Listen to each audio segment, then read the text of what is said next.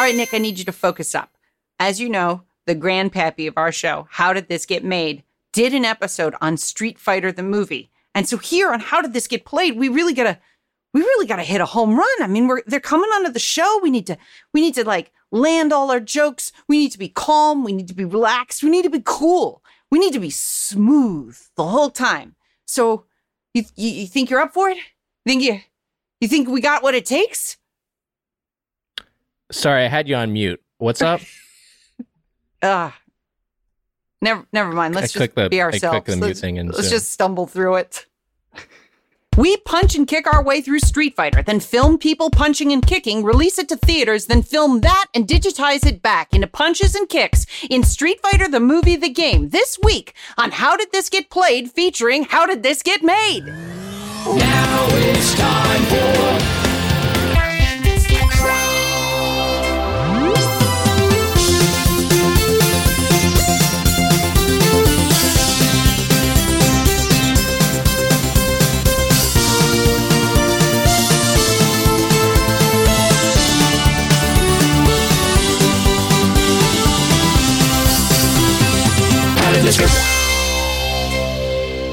Welcome out to Skip Play, the show where we discuss the worst and weirdest video games of all time. I'm Nick Weiger, along with Heather Ann Campbell. I'm Heather Ann Campbell, and I'm alongside Matt Apodaca. Hello, everyone. Hello,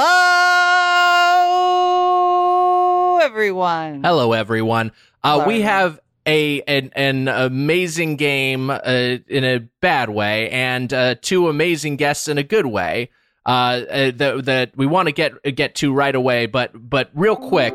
It's time before we descend, as we always do, into gaming hell, Heather, for us to spend 70 seconds in gaming heaven. Matt, let us know when to begin. Go for it. Oh. So I've been playing... I've got something. Thank God. So I've been playing...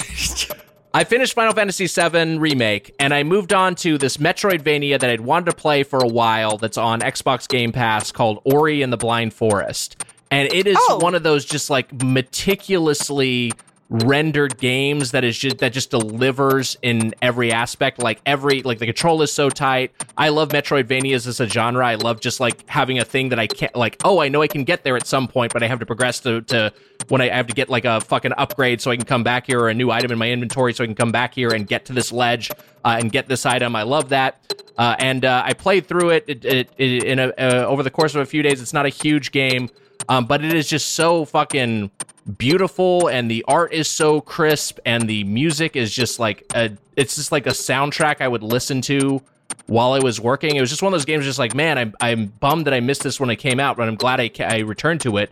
And there's a sequel that I can roll right into. So I'm going to play the fucking sequel too. It's just a delight. If you do like Metroidvanias out there and haven't deigned to play it yet, for whatever reason. Okay, we're out of time. Hey, our guests this week are actors, writers, and comedians, and two of the hosts of the podcast, How Did This Get Made? Jason Mantzoukas and Paul Scheer are here. Hi, guys. Hi, guys. Yeah. What is up? Here we go.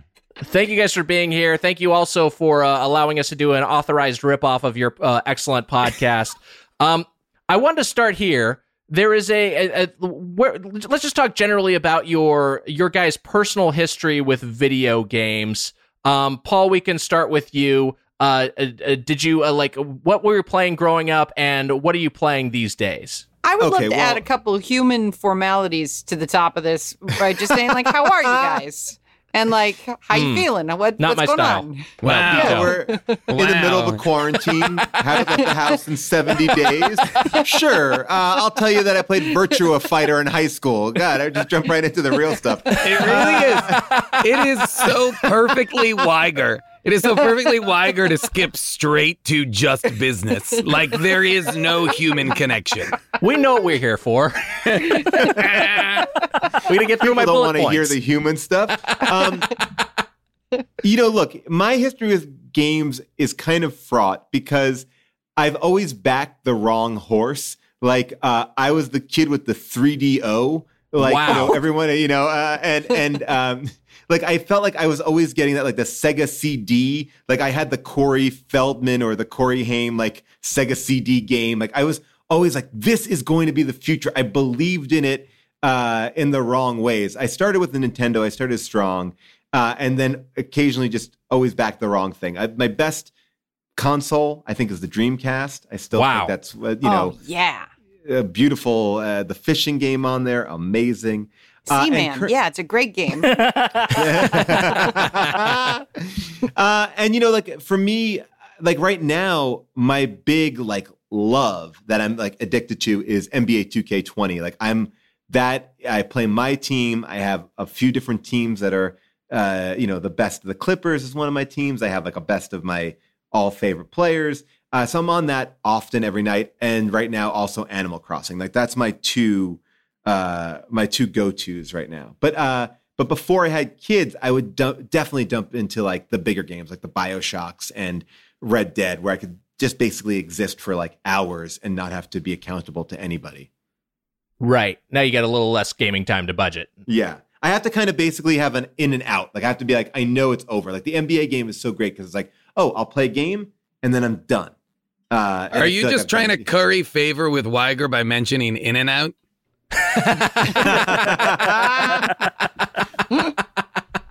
I'm like a kind of a Del Taco gamer, because I'm a bit of a heat seeker. I want to say there's a way to do Sega CD where you still would have had credit for it, but you went to, like, Corey Feldman's, like, full motion video. Like, you could have been like, I believed in Sonic CD and Snatcher. But instead you were like, right to the FMV. No, I mean, because here's the thing. Like, I thought that the future was, like, video incorporated games. Like, I had the Crisscross make your own video game. Oh, shit. Which was like, they just gave you, like, footage of Crisscross, the band, like 2 little kids, and you could make your own video. And it was like, I'm controlling real people. It felt so, like, futuristic, which is actually kind of great to talk about that with today's game, because it's that blending of, like, real footage, but not really. It's, it's like, I just thought that was the future. I'm always a believer that, I have my VR. I have a giant VR setup here in my house. I have a Quest. I'm all video game decked out because I'm believing that VR will take over at one point.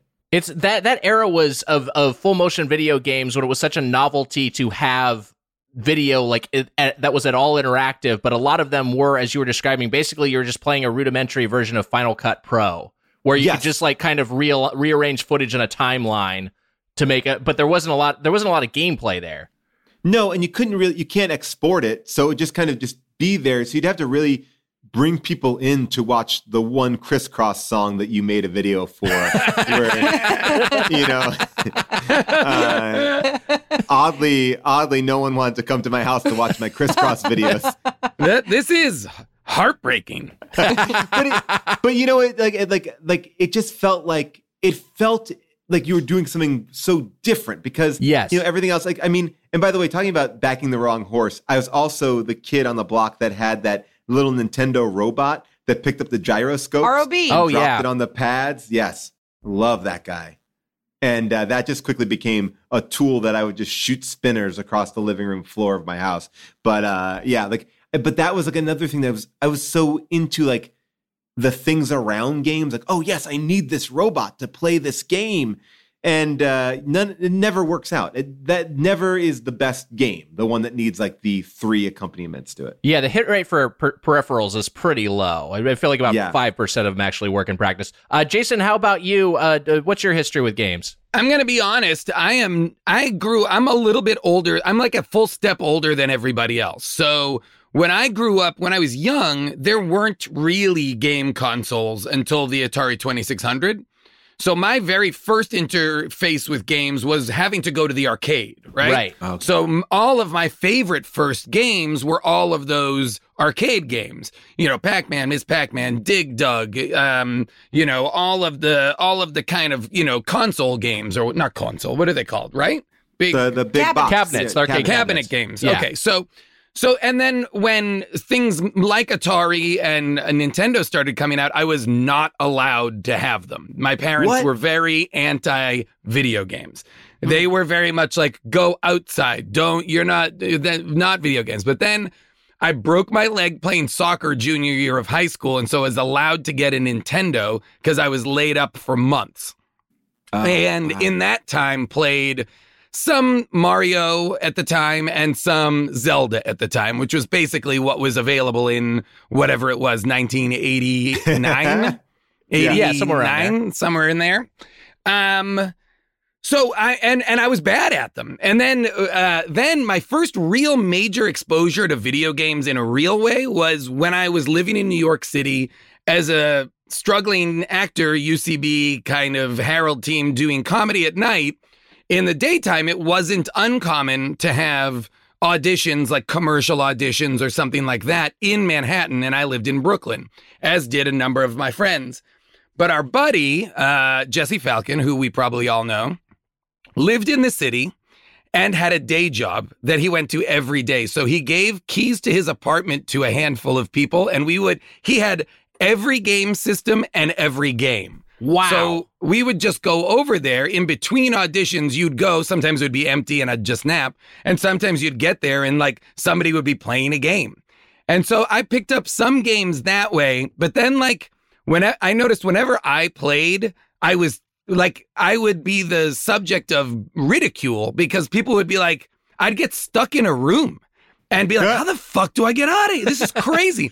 And they would watch and laugh. And they'd be like, can't you see there's light coming through the crack in that wall? You can break that wall open. And I'm just like, I don't have any intuitive previous video game knowledge. So that I do that for a while. I play a handful of games. That's in the era of GoldenEye was a game. Oh, yeah. That we played there and a couple of others. I can't remember what they were called.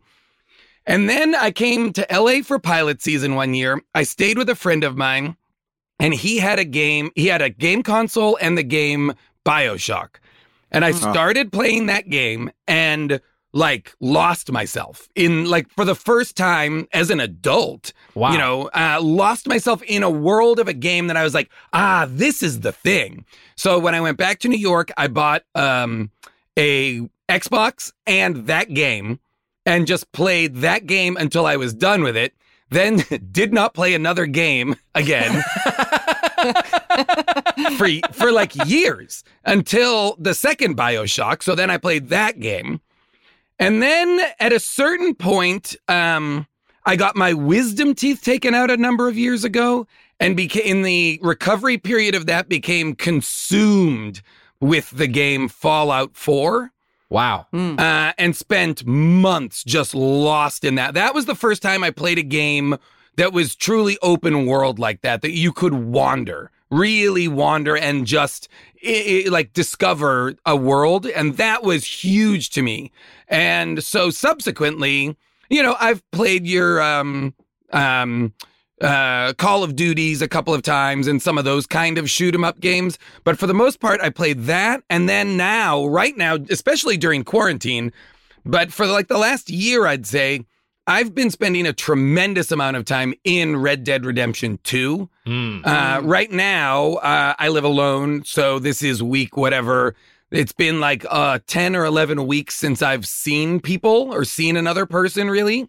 So all I do is go into Red Dead Redemption 2. I don't do any of the missions. I just get on my horse and I ride around and I discover the world. I spend hours hunting and fishing and making it harder and harder for myself so I'm only going to hunt with a bow. Great. I'm going to just get everything, just looking for the legendary animals, looking for I'll just sit after we're done tonight, sit down there for hours, just hunting, fishing, and like riding my horse around. I think you would also love Spider-Man because Spider-Man, you could just kind of hang out in New York and just swing around and just bop around. I love I'll get that. Great. So Spider-Man is the best. One of the things I was going to say is please feel free to, over the course of this or afterwards, recommend games to me because I'm games illiterate. Somebody said Uncharted was a good series. So I literally have purchased a PS4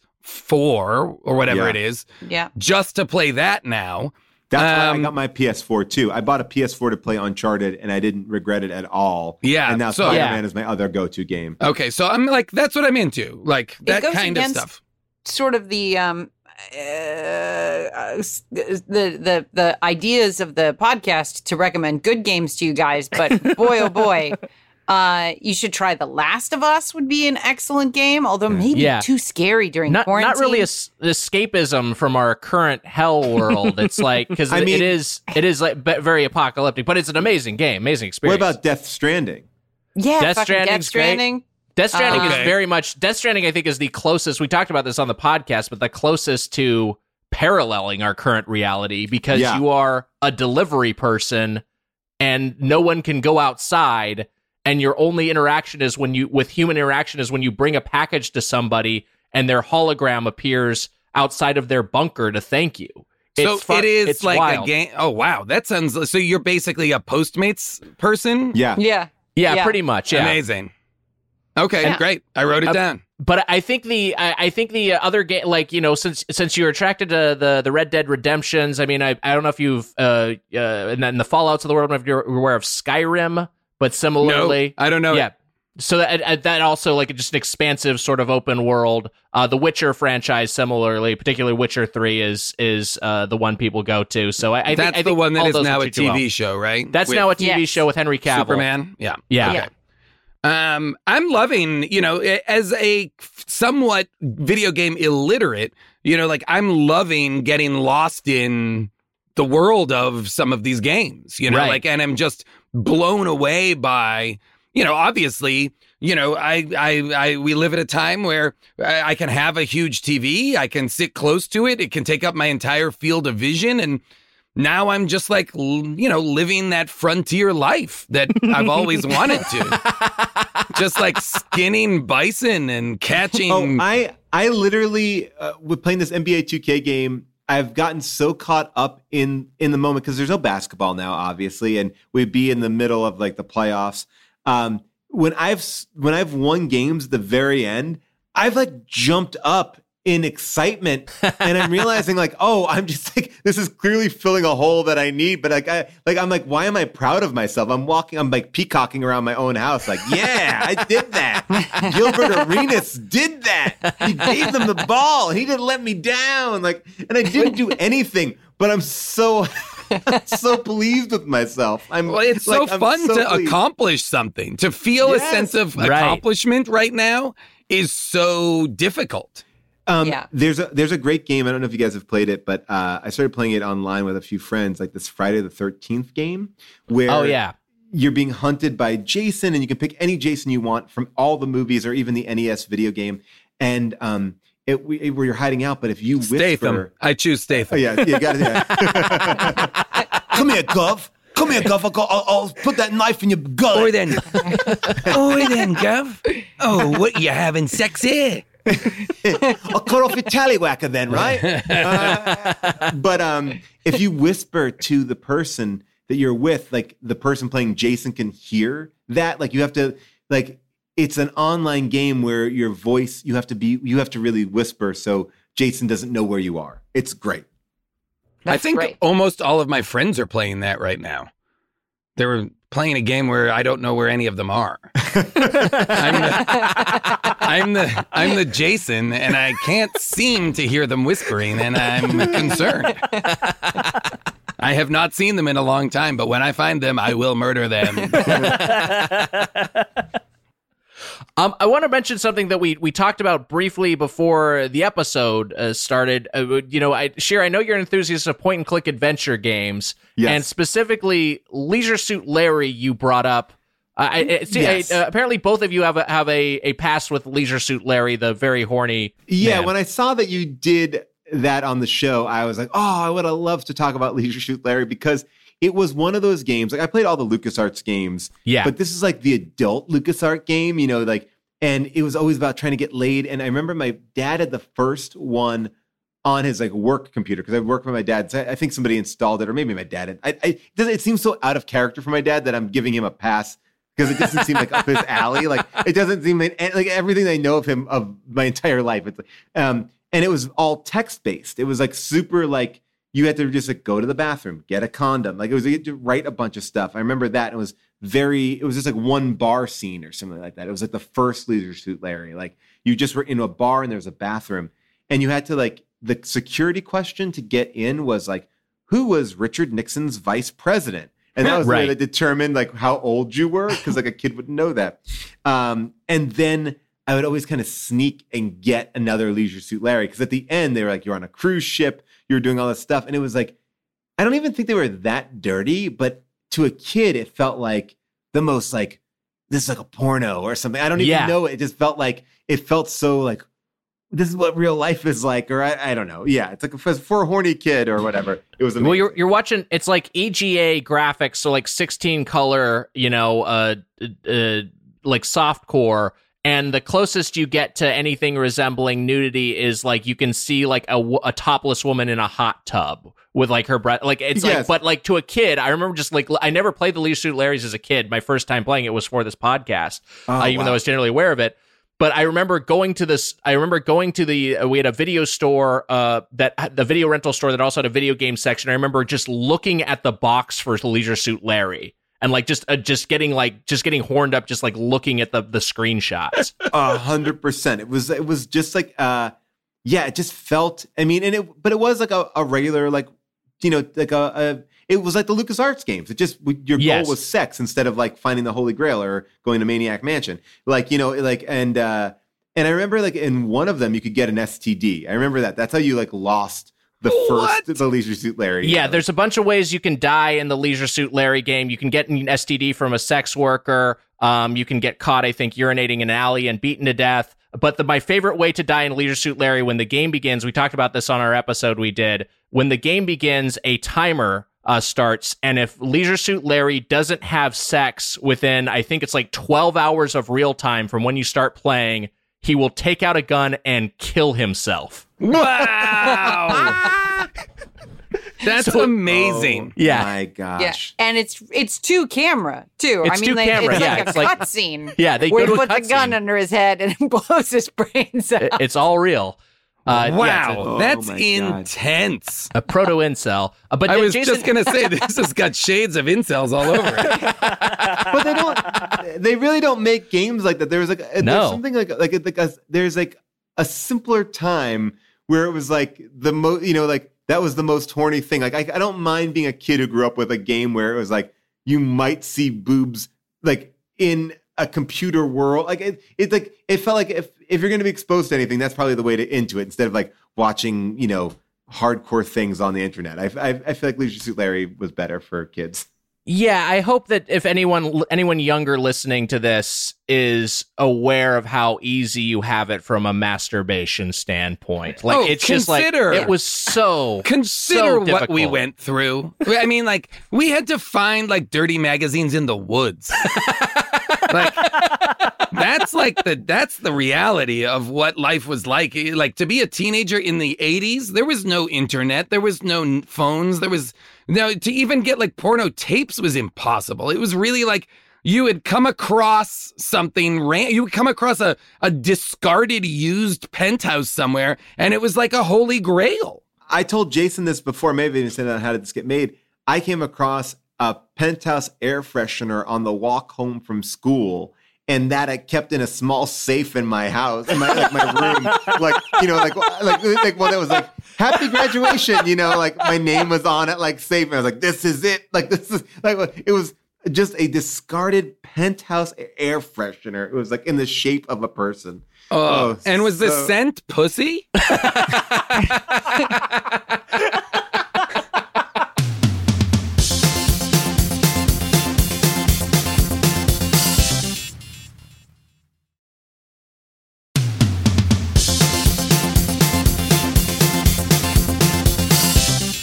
Jason, did you ever?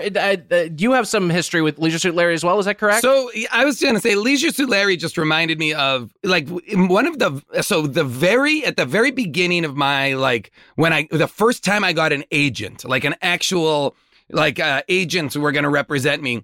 The first thing I was sent as we're going to send you on a meeting as a writer to develop something. This is the piece of development these guys are looking to do. And it was the video game Leisure Suit Larry, which I had never heard of. Wow. And so I read the their pitch document and was like, what the fuck even? I had no frame of, I didn't know this existed. I didn't know there were dirty video games. I didn't know, I was like stymied by the existence of a game from, at that point now, from many, many years ago, that they were currently, I mean, we're talking like 2003, probably 2004. They were currently in active development on. Yeah, they've rebooted the game a couple of times. They've done a younger generation Larry. That was one of they tried to do like an American Pie version of Leisure Suit Larry in the 2000s. Because a leisure suit even is a weird thing now. Like, people wouldn't even know what a leisure suit is. Yeah. Well, I barely know what a leisure suit is, and I was born in 1980. Yeah, I don't know. Yeah. It's such a dated reference at this point.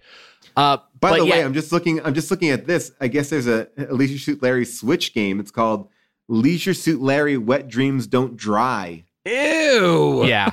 Imagine reading the words "wet dreams don't dry" on a Nintendo. Oh, no, how did that even get in here? Cut to whatever the version of podcasts is in 20 years, and there's a bunch of people who are very young right now being like, do you remember Leisure Suit Larry, the Wet Dreams thing on Switch? That fucked me up, man. That was my formative sexual experience. And not to revisit anything here, but did you ever make it to the facials level? Because now it's like super dirty. I mean, by the way, just to give you like an idea of where it's going, and you may have covered this before, but he wakes up after a 30-year sleep. That's how this game starts. He's been asleep for 30 years. And they're like, the world has changed, Larry. You now need to know what online dating is. So he's Rip Van Winkling it in this game. Yeah. Wow. He's Holy also shit. 60. Like, he's got to be 60 fucking years old. So hot. This is crazy. Oh my God. So our game that we're discussing this week, a very different genre. And it's a very different genre from Leisure Suit Larry. A very immersive world. Like such a wonderful world to dive into. Thank you so much, Weiger. So I guess we'll begin here, because this is the Street Fighter the movie that you got is a film that's an adaptation of a video game. And the game we are covering is the game that is the adaptation of the movie, which is the adaptation of the game. So basically, this is like reviewing the novelization of Baz Luhrmann's Great Gatsby. It's like several layers removed from the source. But you guys did Street Fighter the movie on How Did This Get Made back in the day, which is a very funny episode I re-listened to today. Do you guys have any remembrance of this film since you reviewed it? Yeah, I mean, I remember a couple things about this movie. This is Jean-Claude Van Damme and Raul Julia's the bad guy, right? Yeah, Raul Julia's M. Bison. Kylie Minogue. Oh, yes. Thank you. Okay. And basically the idea behind this was, Street Fighter is one of the biggest games in the world. They are rushing to kind of make a game because they want to, put this together because they know they have this limited window to kind of capitalize on its success. They rushed this movie so quickly, and Jean-Claude Van Damme has since said, like, he was on cocaine for the majority of this movie. Like, he's like, if there was anything for me to snort, I would snort it. Like, he's on the record. And the craziest thing about it, because I am a Street Fighter the game fan, yes, but there's not much story there. I mean, there's a little story, but what they've kind of did was they threw out all of that and they just basically created like G.I. Joe. Like, for lack of a better example, that's what they were trying to do. It's like Street Fighter now is G.I. Joe, which kind of loses all the appeal of what Street Fighter was, or at least what I was looking for in it. And it's like very bright and it looks shitty. And it was directed by a first-time director. Just a real mess of a movie. It really prompted one of our show's longest running, like, most beloved catchphrases, or not catchphrases, but like June at a certain, like, really very far into the podcast, I believe, says the phrase, "So what exactly is a Street Fighter?" And it's such a good question, because I understand from the game what a Street Fighter is, right? Like the game is literally just, 1v1 street fights, and this movie, though, is not that. As Paul's saying, the movie is much more of like the Jean-Claude Van Damme heads up like some sort of UN, forces or something like that, right? The AN. The AN. Yes, exactly. And they have to, and Raul Julia is like a villain, and it's got like a whole plot to it. They basically take all the names from Street Fighter, but they don't take anything from Street Fighter. And obviously the guy who wrote it apparently came up with the pitch like in one night, and they were like, we love this pitch. And that was it. And it feels like a movie that was come up like of the first idea across the board. Was that guy who came up with the pitch Jean-Claude Van Damme on cocaine all night? He's like, here we go. This is what we're doing. Okay. Hear me out. Okay, it's Street Fighter. I kick him hard. Yes, quicker kick. Kick. Raul Julia. The director wrote Die Hard. He wrote Steven D'Souza. Yeah. This is a guy who should have known how to make a good action movie. Like, he should have been like, well, I understand the beats. I understand. Like, Die Hard is arguably the best action movie ever made. So yeah, if you're going to just take the characters that exist and assign them roles to fit the plot that you've come up with, you'd think you'd come up with something more interesting than Chun-Li is a reporter and Balrog is her cameraman. It's like the relationship between the characters in the film is it's just such a disconnect from the game, but also unsatisfying. Yes. Well, yeah, I couldn't make heads or tails out of the movie, especially because I'd frankly I have only a passing knowledge of the game. Like, have almost these kind of games, and we'll get into it when we talk about the gameplay. These kind of games I am straight up bad at. I don't understand the mechanics of all. If I wish I should have done this, and maybe I'll do it and give it to you guys anyway. I wish I had videotaped my screen as I tried to play the game. Because all my character is doing is ducking, getting up, jumping, ducking, jumping. Like punch. Like I have no concept of how to combine buttons into moves or anything. So like it is like all just nonsense for me to play these things. It was really weird. It's also kind of hard to play these games, I think, on a computer. Like I think these games really benefit from a certain control pad or a controller. But it's interesting. Like the movie definitely feels like they rushed everything. And I did a little bit of research about the game, but which I can add some facts later on. But I think the craziest thing about this is it feels like Street Fighter is all you need to do is make the next version of Street Fighter, but they threw out everything that preceded Street Fighter to make a brand new game. But this movie is based on a game. And that's the thing that's kind of so crazy to me. It's like they changed the animation, they changed everything for this game that was based on a game. And they've lost their whole audience, right? It's a real mind melter in terms of why how they landed on this decision. But let's get into the game, Heather. I think that to your point, Paul, artistically, and the big thing that distinguishes this from the other Street Fighters is, like Mortal Kombat, it uses digitized sprites of the actors from the film, except for Raul Julia, who they use as stunt double.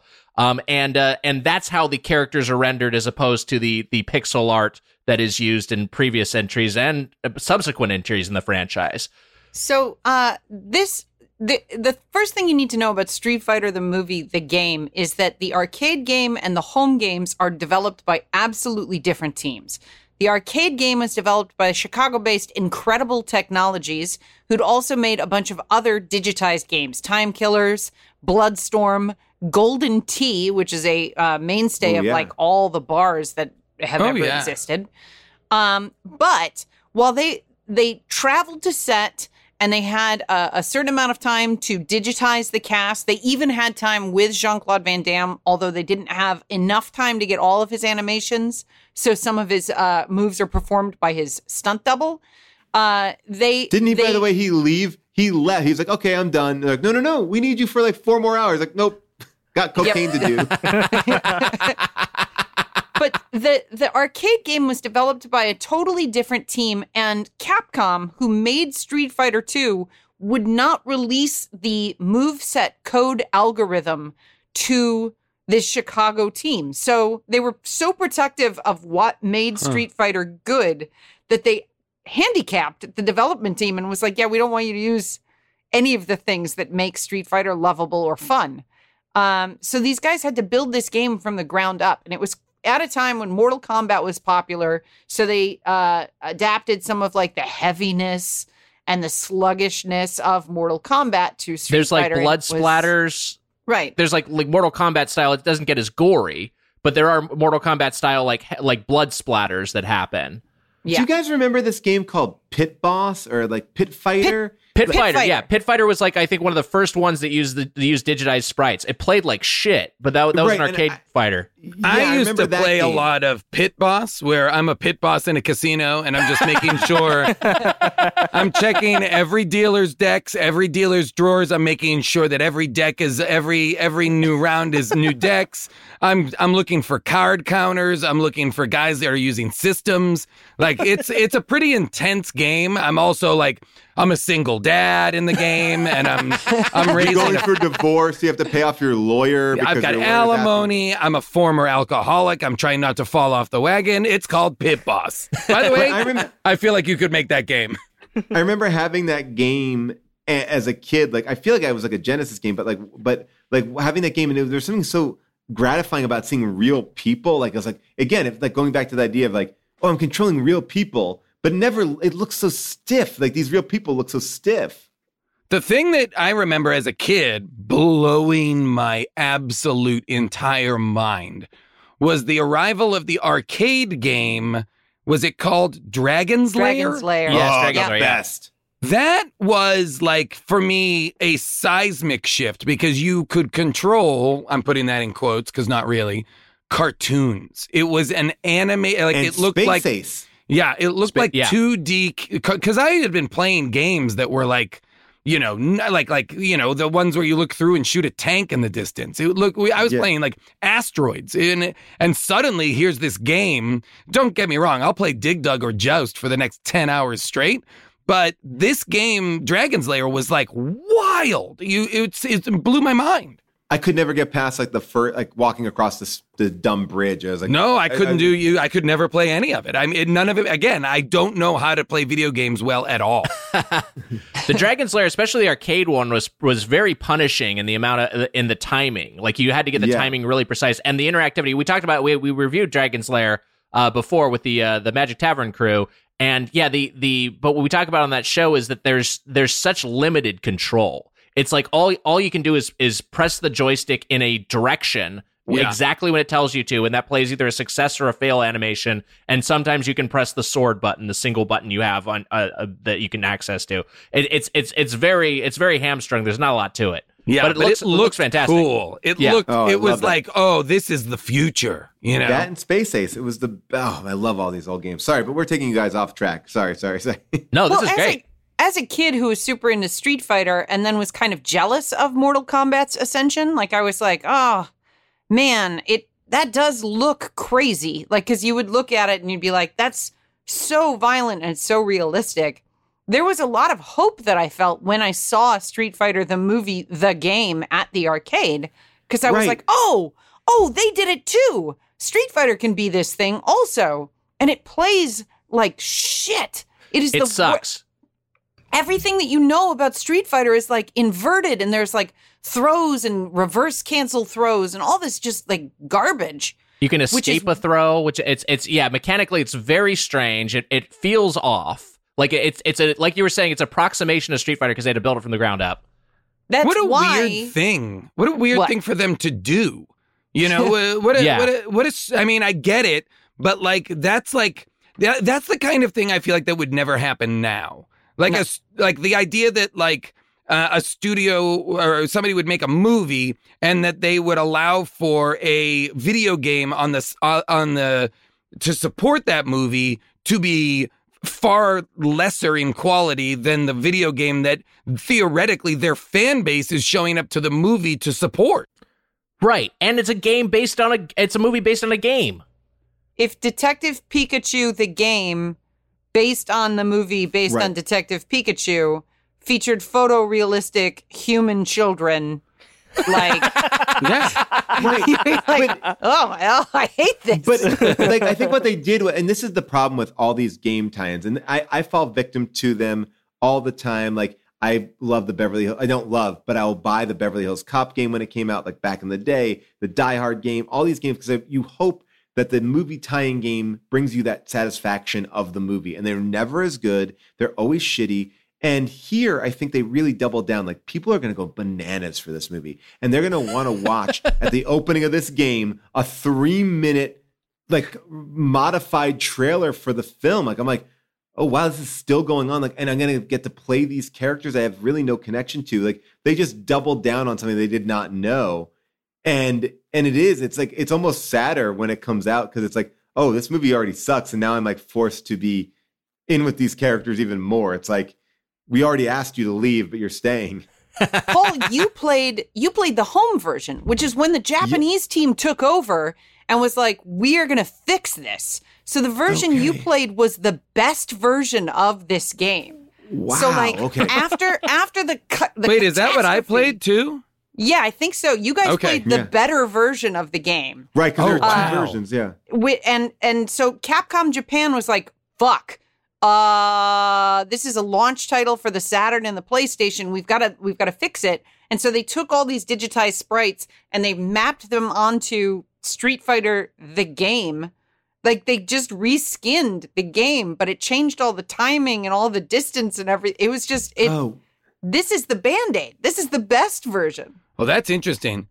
It plays better, but it looks worse because they basically cut the animation frames in half. It is so choppy. The Saturn and PS1 version just looks like the characters animate like absolute shit. They don't animate well in the arcade version, but they look a little better. And why would you want to play this when you could play Virtua Fighter, which was a game that I loved, like roughly at the same time, right? Because Virtua Fighter was about, this is rarely about the same time, you think, or no? Yeah. And and that's so smooth. I mean, it's definitely much more video game-esque, but it's like the fighting is so much prettier to look at, and it's sort of and this is sort of, you're right. It plays like a pocket game thing. It's like, oh, if you told me like this is on the Atari Lynx, I'd be like, yeah, that's right. Like that's what it feels like. I feel like you guys, I'm not even kidding, mentioning Saturn and Lynx. I think you guys are just making up fake game consoles now. They might as also well be like cars, you know?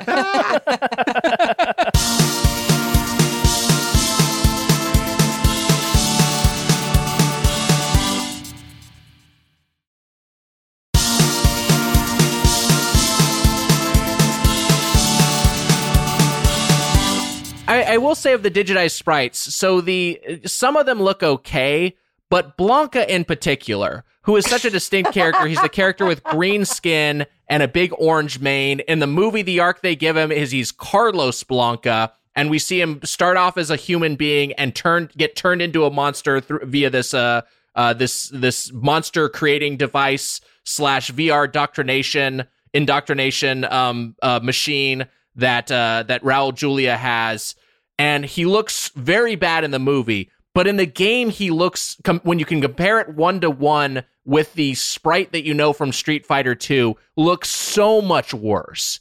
Just looks like the most, like, last place in the Blanca cosplay contest. Looks so fucking terrible. He's really skinny. He's super skinny. The skin is not like the green is way too pale. He just looks sickly. It's just it's really awful. I said the Blanca in the movie is terrible. The Blanca in the movie looks like shit. Yeah. I was going to say, I'm assuming I would have had to have beaten enough people to get to Blanca. Is that right?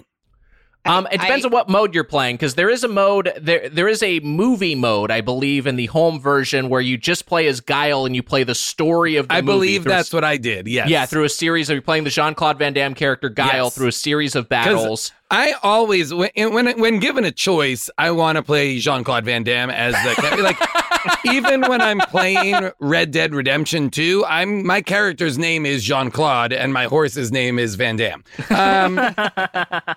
I want to say, guys, I have worked with Jean-Claude, and he is a really nice guy. Of course. And he's really funny, and I he's got those gotta buns. say here's why I was surprised by, because I haven't looked at Jean-Claude Van Damme in like 20 years. I haven't looked at the guy other than just recently on set, and seeing him in Street Fighter, I was like, holy shit, he was a hunk.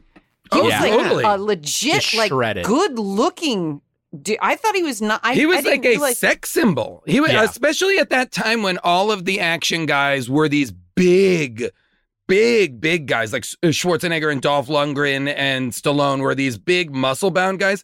Jean-Claude Van Damme was obviously muscly, but he was agile and lithe, and he had every movie he did those splits and showed his tush, and it was like he was sexy. He was European. the sexy European action star versus like the murderous, rampaging kind of like American guys who were just like, I'm out for justice, you know? I mean, I think this is going to be a crazy thing to say, but I'll say it anyway. Like, his flexibility was one of his like traits. Like, oh, he can spread his legs like that. I feel like Stallone and Schwarzenegger, like, they're not spreading their legs. They're not even able to touch their toes. Like, so there is something about him that's like, oh, he has like a karate body or something like that, which is a different body. Like, and I think he's actually everything that he's done recently, it's funny. He seems to have an awareness of himself. And this movie, like you said, he's totally on cocaine. He has nothing to do with why this game is bad or good. No. No. And we've done a bunch of his movies on How Did This Get Made? And I think in all of them, we always are talking about how charismatic he is, how fun he is to watch. It is a lot of times it comes down to like, can you imagine what this movie would have been like? Not this one, but like any of the other Jean-Claude Van Damme movies would have been like, instead of him with a little bit of a light touch and an ability to sell a joke, if instead it was Stallone, or if instead it was these humorless action stars, like Jean-Claude Van Damme was able to split and have the physical agility and skill set of all the action stars, Stallone, Schwarzenegger, Chuck Norris, all these guys, Steven Seagal, but he was also able to have he could have a light enough touch like a Bruce Willis, not as good as, but like he was somewhere in between, which makes him always so much more compelling to watch, even in a bad movie, if that makes sense. Yeah, I suppose that Street Fighter, the movie, the game, would have been worse without the scenes where Jean-Claude Van Damme was fighting in full motion video. Like, it would have been worse. I mean, but by the way, it also hurts the game that Jean-Claude, who is the leader of this game, or the lead of the game, is like, I'm not going to give you the full time. Like, everyone needed 6 hours to get their motion cap, and he was like, I'll give you 3 and I'm done. Like, he's the one that you would argue would need the most, and he's the one with the least amount of costuming that you can't really hide his face. And I'd also argue he's the one with the most athletic training to actually do the fight moves the right way.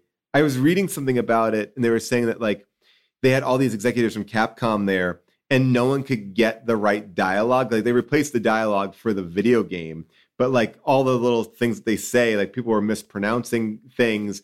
People hadn't done stunts before. Like, it was a clusterfuck to get this game up and going. They were making the actors play the game before they got there to understand like what they were even doing, because no one knew.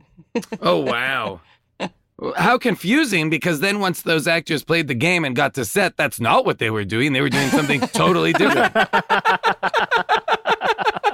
What a shit show. It's so fun to dig in on those, like the excess of those 80s kind of we'll just keep going. We can figure this out. Come on, let's keep going, Yeah. I want to point out that the music in Street Fighter 2 is among my favorite like fighting game music. And the music in this game is really bad. I mean, play Matt, can you play like Ken's theme from Street Fighter 2? Yeah.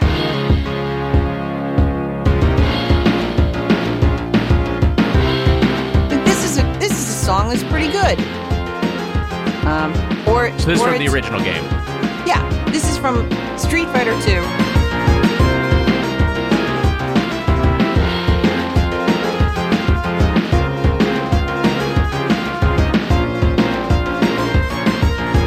Like already, it drops well, it builds well.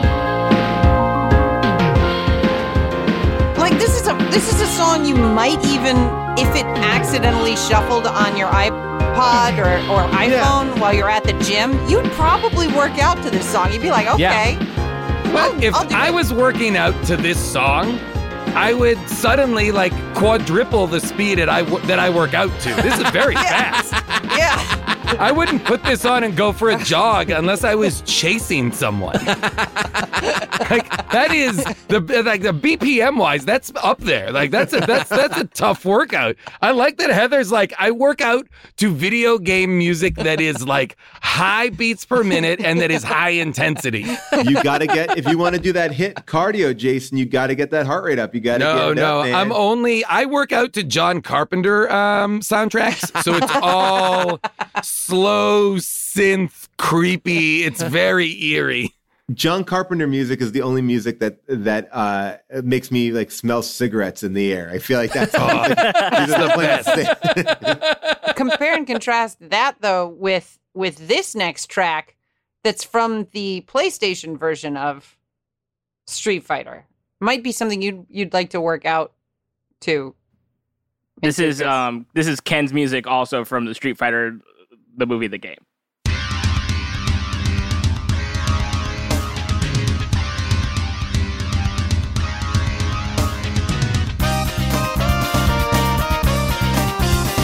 Boy, that's some gnarly synth. Oh, God. Really aggressively putrid.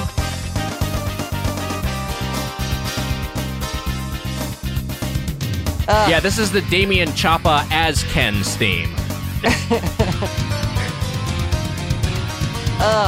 Okay, stop it. Stop it. No, stop this it. is like, what if you gave a bunch of 13-year-olds a couple of Dream Theater albums and were like, figure it out. But you see, this is what when I was playing the game, I was like, oh, I'm not enjoying this. Is it the controls? Is it this? I'm like, oh no, but it's like that music makes me uneasy. The backgrounds are uneasy. I mean, also, I'm going to just say, like, I feel like they also kind of abandon the Street Fighter aspect of this game too. They're very rarely outside. They're a lot of times inside on this game. Like they're in hospitals and in casinos. Like they're not. Yeah, they've at least taken that part out of the game too. Like no, because these are usually some very like lived-in environments where there's a bunch of like people watching and cheering on in the background or just going about their daily lives. And here the environments are they're mostly pulled from the movie. And they're very sparse with not a lot of background animation. Yeah, the game is very aesthetically displeasing, and that's a big issue. In addition, the original title, like Indoor Fighters, it was not.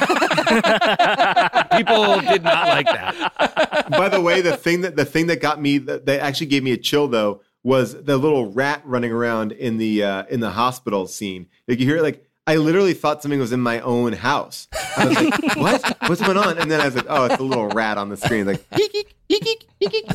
It's a little eek, eeking on the rat. And that was maybe it's great sound design. I don't know. But yeah, that score is terrible. Like the first one seems composed. The second one seems like a bot made it. Yeah, it's like an AI generated. It's crazy. This was I did not enjoy playing this game. Why would you? Yeah. I was deeply frustrated. I couldn't make, I had to, so you guys sent it to me, a link to play it on my computer, and with very detailed instructions on how to get it, download it, and then you have to open a second page and it gives you the mapping of what keys do what. But all it said was like X equals triangle. You know, W equals square. And I'm like, what is that? What do those even correspond to? So for me, it really was just like, and this is a visual, I'm sorry, but I was just doing this. Like flapping around on the keyboard, and I was a disaster at this game. But it was making me laugh so hard at how bad I was getting my ass kicked constantly. Well, I mean, also like the game controls are off, right? I mean, or I don't know. Again, I'm kind of trying to figure out like, are the game controls off, or is it just like, because it doesn't feel like it doesn't have any of the fluidity of any of the other games. It's like, yeah. Well, like Heather mentioned earlier, since they just reskinned an existing game, basically, the animation frames don't really match up precisely with the input. So it all feels very stiff and clunky. It plays better than the arcade version, which is similarly stiff and clunky. But yeah, it has a horrible feel to it, and fighting games are all about precision. They're all about feeling like the action you're taking can connect with your character on screen. It's like it's like if somebody put boxing gloves on you and then put the movie version of boxing gloves over those boxing gloves, and then the game's boxing gloves were slid over it one more time, and then you tried to box. I did successfully beat the guy with boxing gloves. I never figured out how to use any of my superpowers. So at a certain point, right, you build up enough something that you can like shoot a something or something, right? Yeah, you have special moves that you do, but there also is a super meter you can... You build up enough something you can shoot at something. Right, so it's, at some point I could see it would be flashing, super, super, super. Right. And I was like, I don't know how to activate that. Like, you've not given me context clues. Jason, you have to ask politely. That's what you have to do. I mean, I know how to do those moves, and I couldn't pull off any of them in this game. None of them. Yeah. Like, I was like, this is... Okay, that makes me feel better. Good. And also the timing is pretty imprecise. And the animation is, I mean, you're right. Like,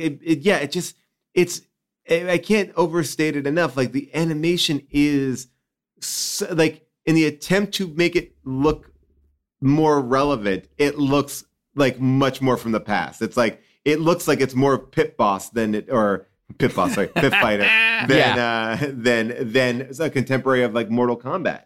I mean, because Mortal Kombat, I think if I had picked, I would go Street Fighter over Mortal Kombat. But Mortal Kombat, I don't know, like those games always felt like that was the whole connection, the connection of like feeling like you had control over those moves in a very tactile way. Yeah, it definitely controlled a lot better. Well, Heather, it's the time of the show we should get to our final thoughts on this game. It's time for the review crew.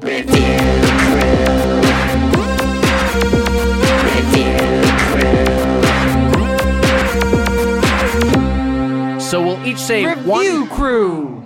We'll each say one positive thing. Is that how that goes? Every time. Actually, that's the best it's ever gone. We'll say one positive thing about this abysmal game and then give it a numerical decimal rating. I can start things off. Matt, if you want to cue this up. The great Raul Julia, R.I.P., is M. Bison, and he's the most, by far, the most redeeming part of the movie. And he has a presence in the game. His stunt double did most of the motion capture, but his voice is used in the game in a very appropriate way. They have the perfect sample. Matt, can you play this Raul Julia voice sample? Game over! Just such a commitment level to that game over. Just so delightful to hear that. And see it on screen with a little bit of his video. I will give this game, which is barely playable, but it's a fighting game, which is a genre I like, so I'll give it a 1.1. What do you think, Heather? So, oh man. Okay. So here we go.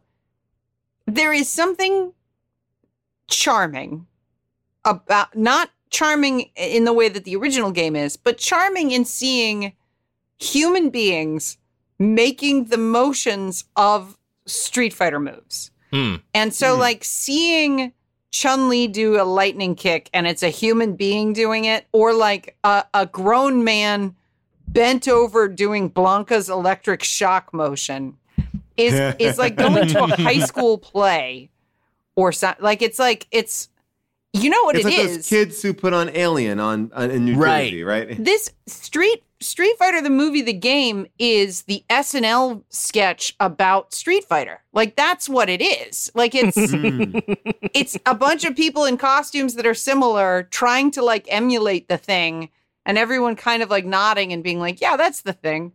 Like... That's your one good takeaway. You're still trying to mine the good thing out of this. So I really liked seeing human beings making the fireball motion or the dragon punch motion. I love that throughout this podcast, Heather, you in particular, but everybody has tried to figure out how to explain. So you just used SNL as an example, but also mere moments ago explained it as a boxing glove on a boxing glove on a boxing glove. I love that we're this deep into the podcast, still searching for the right way the right metaphor to compare this movie with. This is crazy. It's a photograph of a tuna fish sandwich that you scratch and sniff. And it smells rancid. I was going to say, it feels like one of those games that you would win at a carnival that is controlled by water. Like you shoot air up to like put like balls and hoops or rings around things. It feels like if you had that kind of control for a fighting game, it feels like the characters is kind of like, they're just there, and it's like maybe it got in the hoop, maybe it got on the peg. You don't really have control over it. The water is kind of more of the beast of that game. Heather, did you give a score? I'm sorry if I missed it. My score is a 0.05. Wow. Yeah. 0.05. Okay. Yeah. Wow. Going to the 100th place. Did you go already, Weiger, or no? Yeah, I went. Matt Apodaca, your positive thing and your score. I mean, there's not a lot good to say about this game. I was also playing the same version. Matt, you haven't shut up talking about it the whole show. You know what? I know my place. I got the two kings here. I gotta keep my mouth shut so all that gold can come out. But I was playing the same version that you guys were playing, and I have the context for what the buttons do. So I didn't have the issue. I didn't have the same issue. But listening to that, being like, oh, I should have explained that. Like triangle is usually like a light kick. But this game just made me think. You know, I've played many Street Fighters. Not all of them are great. Not all of them are equal. But now I can appreciate the ones that are bad. Like, it made me look at this. Heather will understand what I mean. It made me look at Street Fighter V in a different light, because I was like, well, this isn't anywhere near as bad as this Street Fighter. The bar for Street Fighter has lowered for me. So this makes Street Fighter EX look like a masterpiece. Yeah. Yes. It's where it's just like, because like, I mean, at least that's still sort of Street Fighter. This is not. This is something. This is awful. I hated playing this. This is your positives, man. This is my positive thing, but it made me appreciate the Street Fighters that I do really like and love. And it made me just look back fondly on those memories instead, as a way to clear this one out of my brain presently. So you're positive about Street Fighter, the movie, the game is other games? Yes, and I think that counts. I think it's fair. So your positive is nostalgia. Yes. It provoked nostalgia for better games. And not even nostalgia, almost like... appreciation? Like almost Stockholm Syndrome, where like this game made me like, well, you know, it could be a lot worse. Or I'm thankful for what I've had. I'll give this one a 0.4, because my favorite is Street Fighter 4. Wow. All right, Paul Scheer, something positive and a numerical score. Okay. I really liked the outfit that Jean-Claude Van Damme had. In the movie, he wears a lot of blue on blue, kind of the Jay Leno denim on top, denim on bottom kind of thing. And I feel like they couldn't quite get him to have a blue top and blue camo pants. By the way, he is wearing blue camo pants. And he has a black top. And I thought the black top and the blue camo pants really was a nice ensemble that really wasn't featured in the film. And I thought, like, in a game where they're taking great liberties, that was a tremendous improvement of Jean-Claude's character, the Guile character. So I I feel like hats off for that wardrobe choice. And I'm gonna give it a 0.07. Wow. Is that right? Yeah. A 0.07. So that's 0.07. Yeah. okay. So that's closer to a 1, right? Yeah. Yes. So that's Yeah. okay. Got it. All right, Jason, something positive and your score. Okay, positive. I got to play as Jean-Claude Van Damme. Okay, so for me, Solid. already huge positive. Now I've got the best buns in the biz. Everything's going my way. Now, this is, I believe, I might be wrong, and if I'm wrong, it's only in some random passing experience. I believe this is the first time I've played a Street Fighter game. Wow. Wow. So just so listeners understand, my entire exposure to Street Fighter is the movie, which I watched in 2013 for the podcast, How Did This Get Made? And now this game, Street Fighter, the movie, the game. So this is like I'm being pranked by this franchise. That's the negative. This is like if the only Pixar film you'd ever seen was The Good Dinosaur. My favorite Disney movie is Bolt. So it really was, I will be honest, it was maddening to play. I didn't understand it. It made no sense. I was laughing so hard at myself.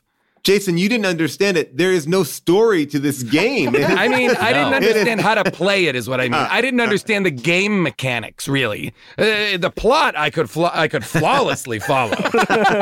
By the way, if you keep losing, the screen comes up and one of the characters says to you, Guile, are you okay? Like shames you for losing that match.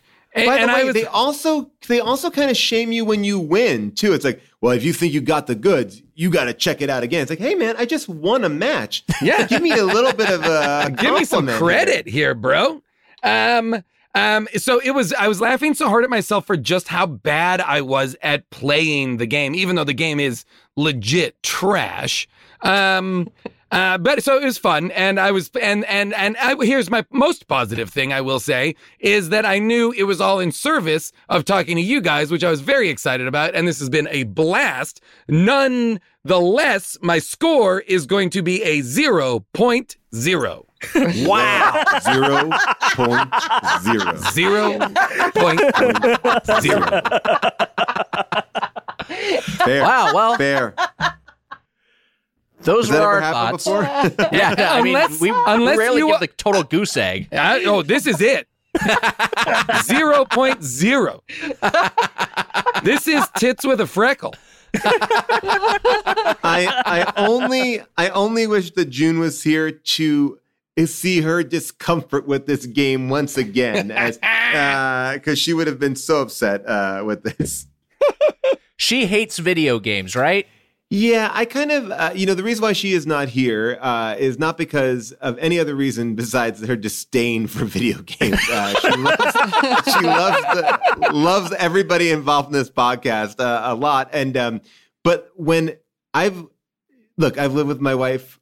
We've been together for 15 years. She's seen me in situations where I've not been my best. But the only time that I've ever felt her judging me is when she's walked in and seen that headset on with me playing like Xbox. She looks at me and like I'm like, is she gonna serve me divorce papers in the moment? Like utter disdain. And You try to hurriedly put porn on the TV and start jacking off.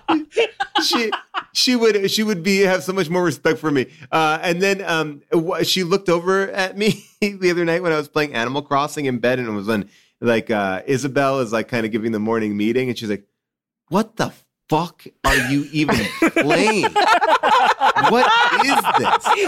And I was trying to explain it to her, and then it was not good. She's like, that can never come into our bedroom again. The Switch has been banned from our bedroom. So the thought of getting a cut to you playing Leisure Suit Larry Wet Dreams on your Switch, shamefully in the guest bathroom. So she will never, like, the fact that, like, yeah, she will, like, I've never even tried to get her in. Like, I think, honestly, before we married, she said, or when we moved in with each other, she's like, you have to make me a promise that I will never come home and see you with a headset on. And during the quarantine, I've broken that, like, about twice. Oh, wow. That's amazing. Wow. That is amazing. Yeah, Wow. we've done a number of, on our podcast, a number of game adaptation movies. Right. That have all been some version of not good, really very bad. Like, is there, in your guys' opinion, a successful iteration of a movie that is inspired by or a direct adaptation of a video game that's good? You mentioned it, but I actually think the Angelina Jolie Tomb Raider, the first one, is okay. I feel like that's not unwatchable, and that's a decent rendering of what the game brings. Well, what were we gonna say, Heather? I was going to say that if the Oscars are held this year, Sonic the Hedgehog wins Best Picture. Not only because nothing has been released, but also because it's actually good. Sonic is good. I agree with you. I've seen Sonic now 5 times. Holy shit. And your kids still haven't seen it, huh? No, I'm kind of making sure it's You're safe just for them. vetting it for them. Yeah, I'm vetting it. No, but they they've watched it about 5 times. I mean, we're watching some serious shit in this house. I've seen Angry Birds 2 like 10 times. Still angry. Yeah, still angry. By the way, I would put that in the contention that Angry Birds 1, it's got some laughs in it. I don't know. Look, to make a game out of that, not that bad. But I think that Sonic is light years ahead of most video game adaptations, because I think they leave away, like, they get rid of everything that's Sonic. Like, they just keep Sonic. They get rid of the rings ultimately, or they kind of just bring it into the real world. Is Detective Pikachu a game? Yes. There is a Detective Pikachu game, and I think that one absolutely. I mean, I've never played Detective Pikachu the game, so I can't speak to how it reflects as a game. But I think identical. it's like a good movie. It's beat for beat, identically the game. Like, even interesting. Yeah, That's wild. I watched that on a plane and thought it was fine. Yeah, I liked it. So is Ryan Reynolds in the Pikachu costume in the game? No, but it is his dad, I think. Okay, like, it's not it like the all of that is, I haven't played all the way through Detective Pikachu, but it's the same beats. Okay, got it. Oh, that's Yeah. Interesting. So maybe people are getting better. Maybe now actually video game fans are making video game movies, because it feels like Steven D'Souza was a Hollywood writer who was making successful action movies, and they said, hey, you write this up. Like, he wasn't like, oh, I love Street Fighter, I'd love to bring my interpretation of Street Fighter. What's interesting is that, like, video games are, and you guys would know this so much better than I, but, like, are such a massive grossing product. You know, they're making they make so much money. I'm surprised they haven't tried to control from within the creation of the adaptations rather than just licensing them to other people. Capcom did. Oh, really? Capcom did. Capcom said that every time that this movie plays, they get $1 million, because Capcom was the producer of the movie. They put all the money up behind it, even though Universal was the studio. Interesting. Capcom considers this a success. And sometimes you'll see that, like, Angry Birds, like when Angry Birds starts, it's like a Rivio production. You're like, that's not a fucking production company, but, like, but it's the but they're in there. Yeah, to your point, Zooks, Grand Theft Auto Online, literally the most profitable entertainment product of all time. It's just, there's so much money. But Heather, we've shared our thoughts on Street Fighter, the movie, the game. What, were you going to say something? No. We've shared our thoughts on Street Fighter, the movie, the game, but maybe we're wrong.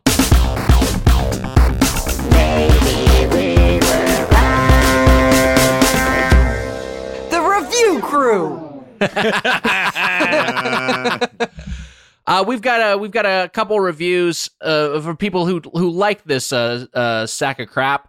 I've got one. This is an IMDb review of the game. IMDb review of Street Fighter the movie, the game. Here it is. Video game based on the film, which is in turn based on the game. I couldn't believe it, but in reality, this game is based on one of my favorite movies where I can manage the actors from this movie. All performers, the main roles, were filmed for this video game. Lists out the entire cast.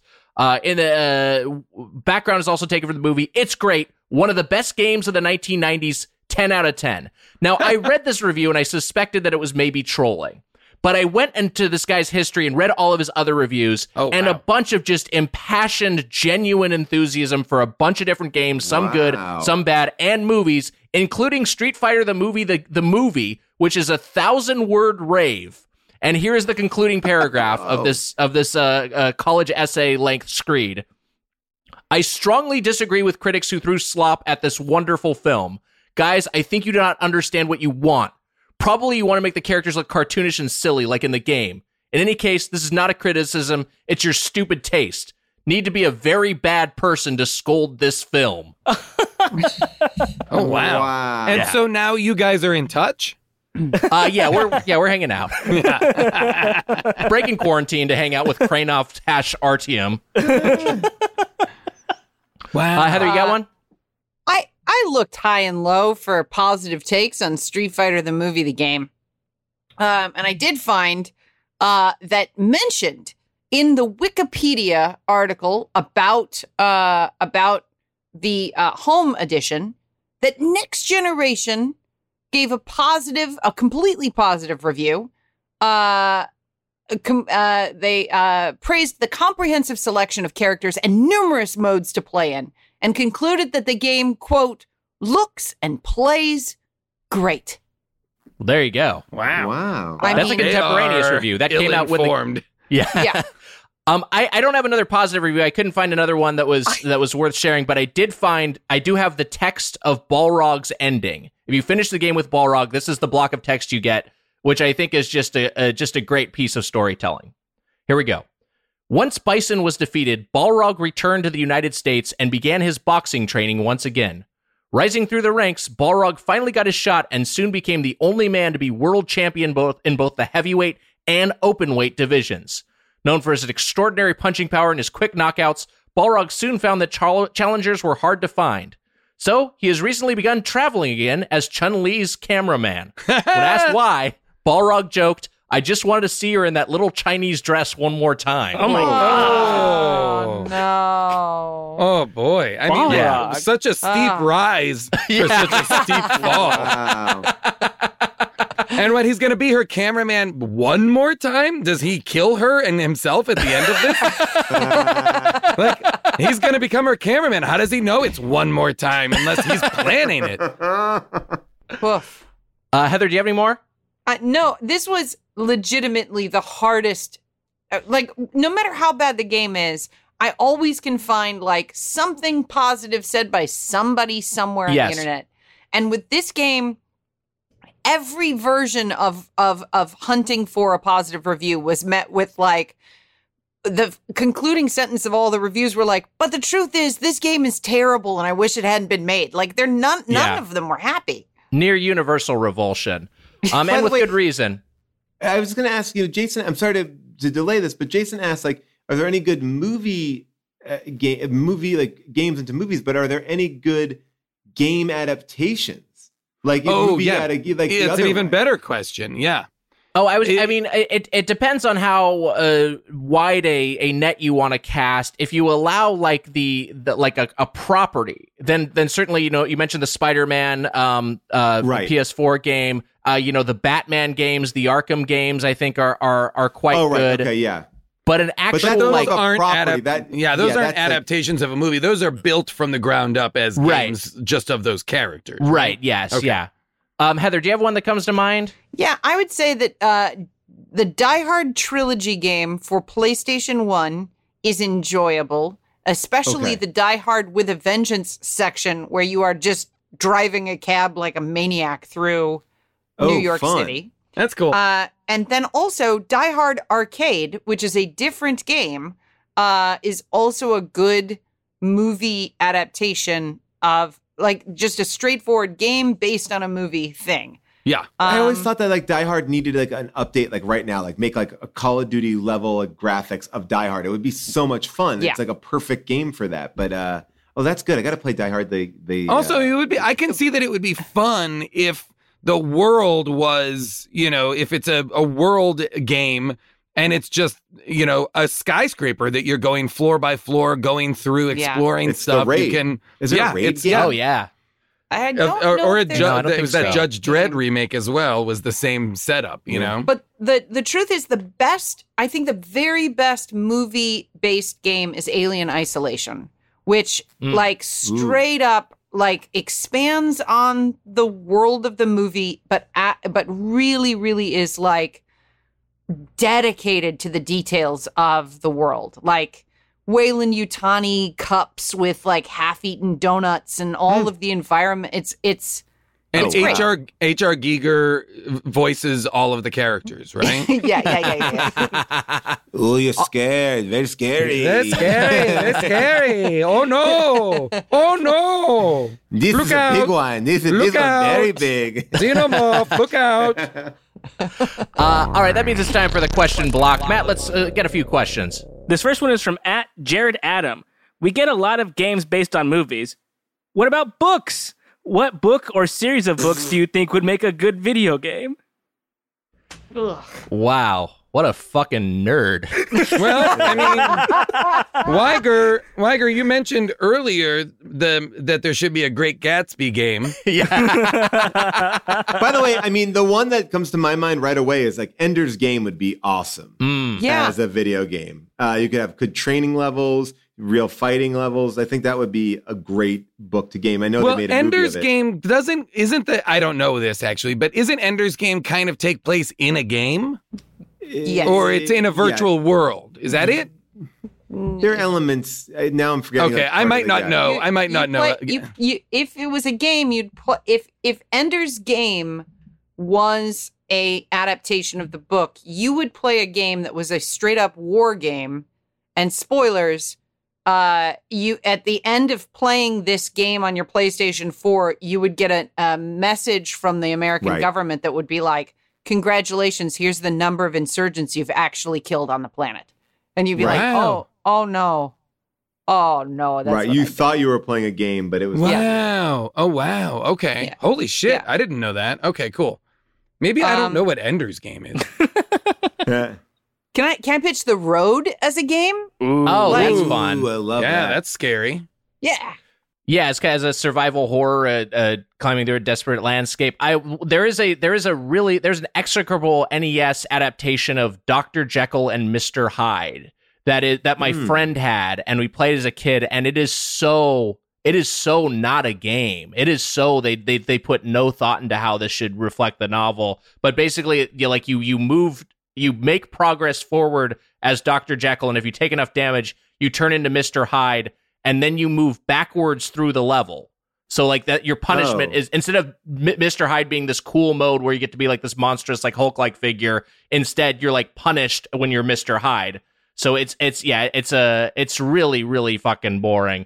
I'm sure there's some great, I'm assuming there are Harry Potter games, Well, I was right? gonna say there must be Yeah. a Quidditch game, like a Tons. full Yeah, Quidditch. I'm game. assuming there's a lot of Harry Potter games. I would like a Harry Potter game that is like where you're playing Sirius Black and you are in prison and there are Dementors and you have to get out of prison. You have to basically escape prison, and right. and like the effects of losing cause you to lose your mind. So your character goes insane the worse you are at the game, Right. That's Wow, like, I like there's that. a GameCube game like that called Eternal Darkness. Darkness. There it is. Yeah. Yeah. What else you got for us, Apodaca? This one's from @Tanner the Looser. Tanner writes, "What movie would you want a fighting game made out of, and who would be your main fighter from that movie?" Wait, what was the first part of it? What movie would you want a fighting game made out of? Got it. Okay, got it.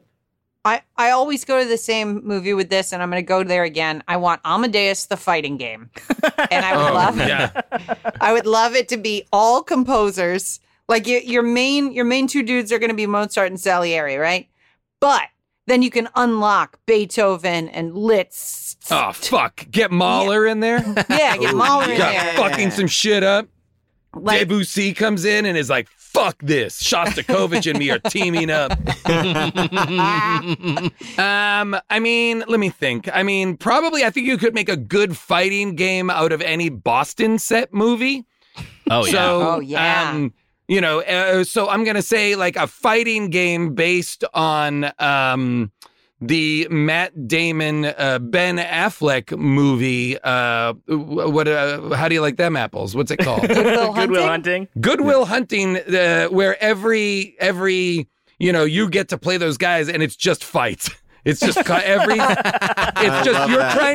you're playing Matt Damon. You're Boston trying to get Street to Fighter, man. Yep, you're trying to get to Mini Driver, but everywhere you go, people are like, "You think you're fucking better than me?" And Look at this guy. Oh, hey, fancy. You want to fucking fight?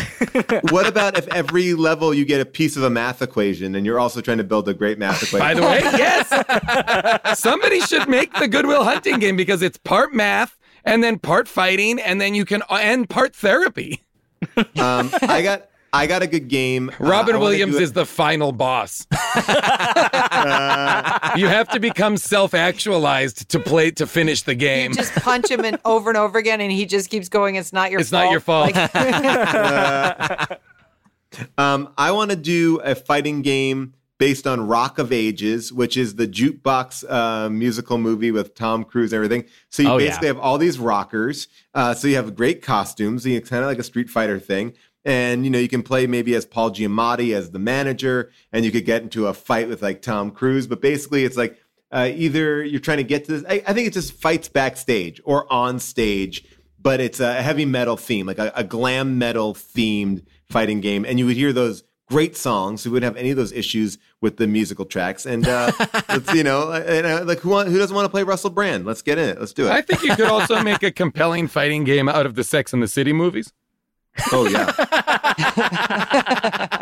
I mean, I would just choose. I would play as Miranda, and I would fuck shit up all day, every day.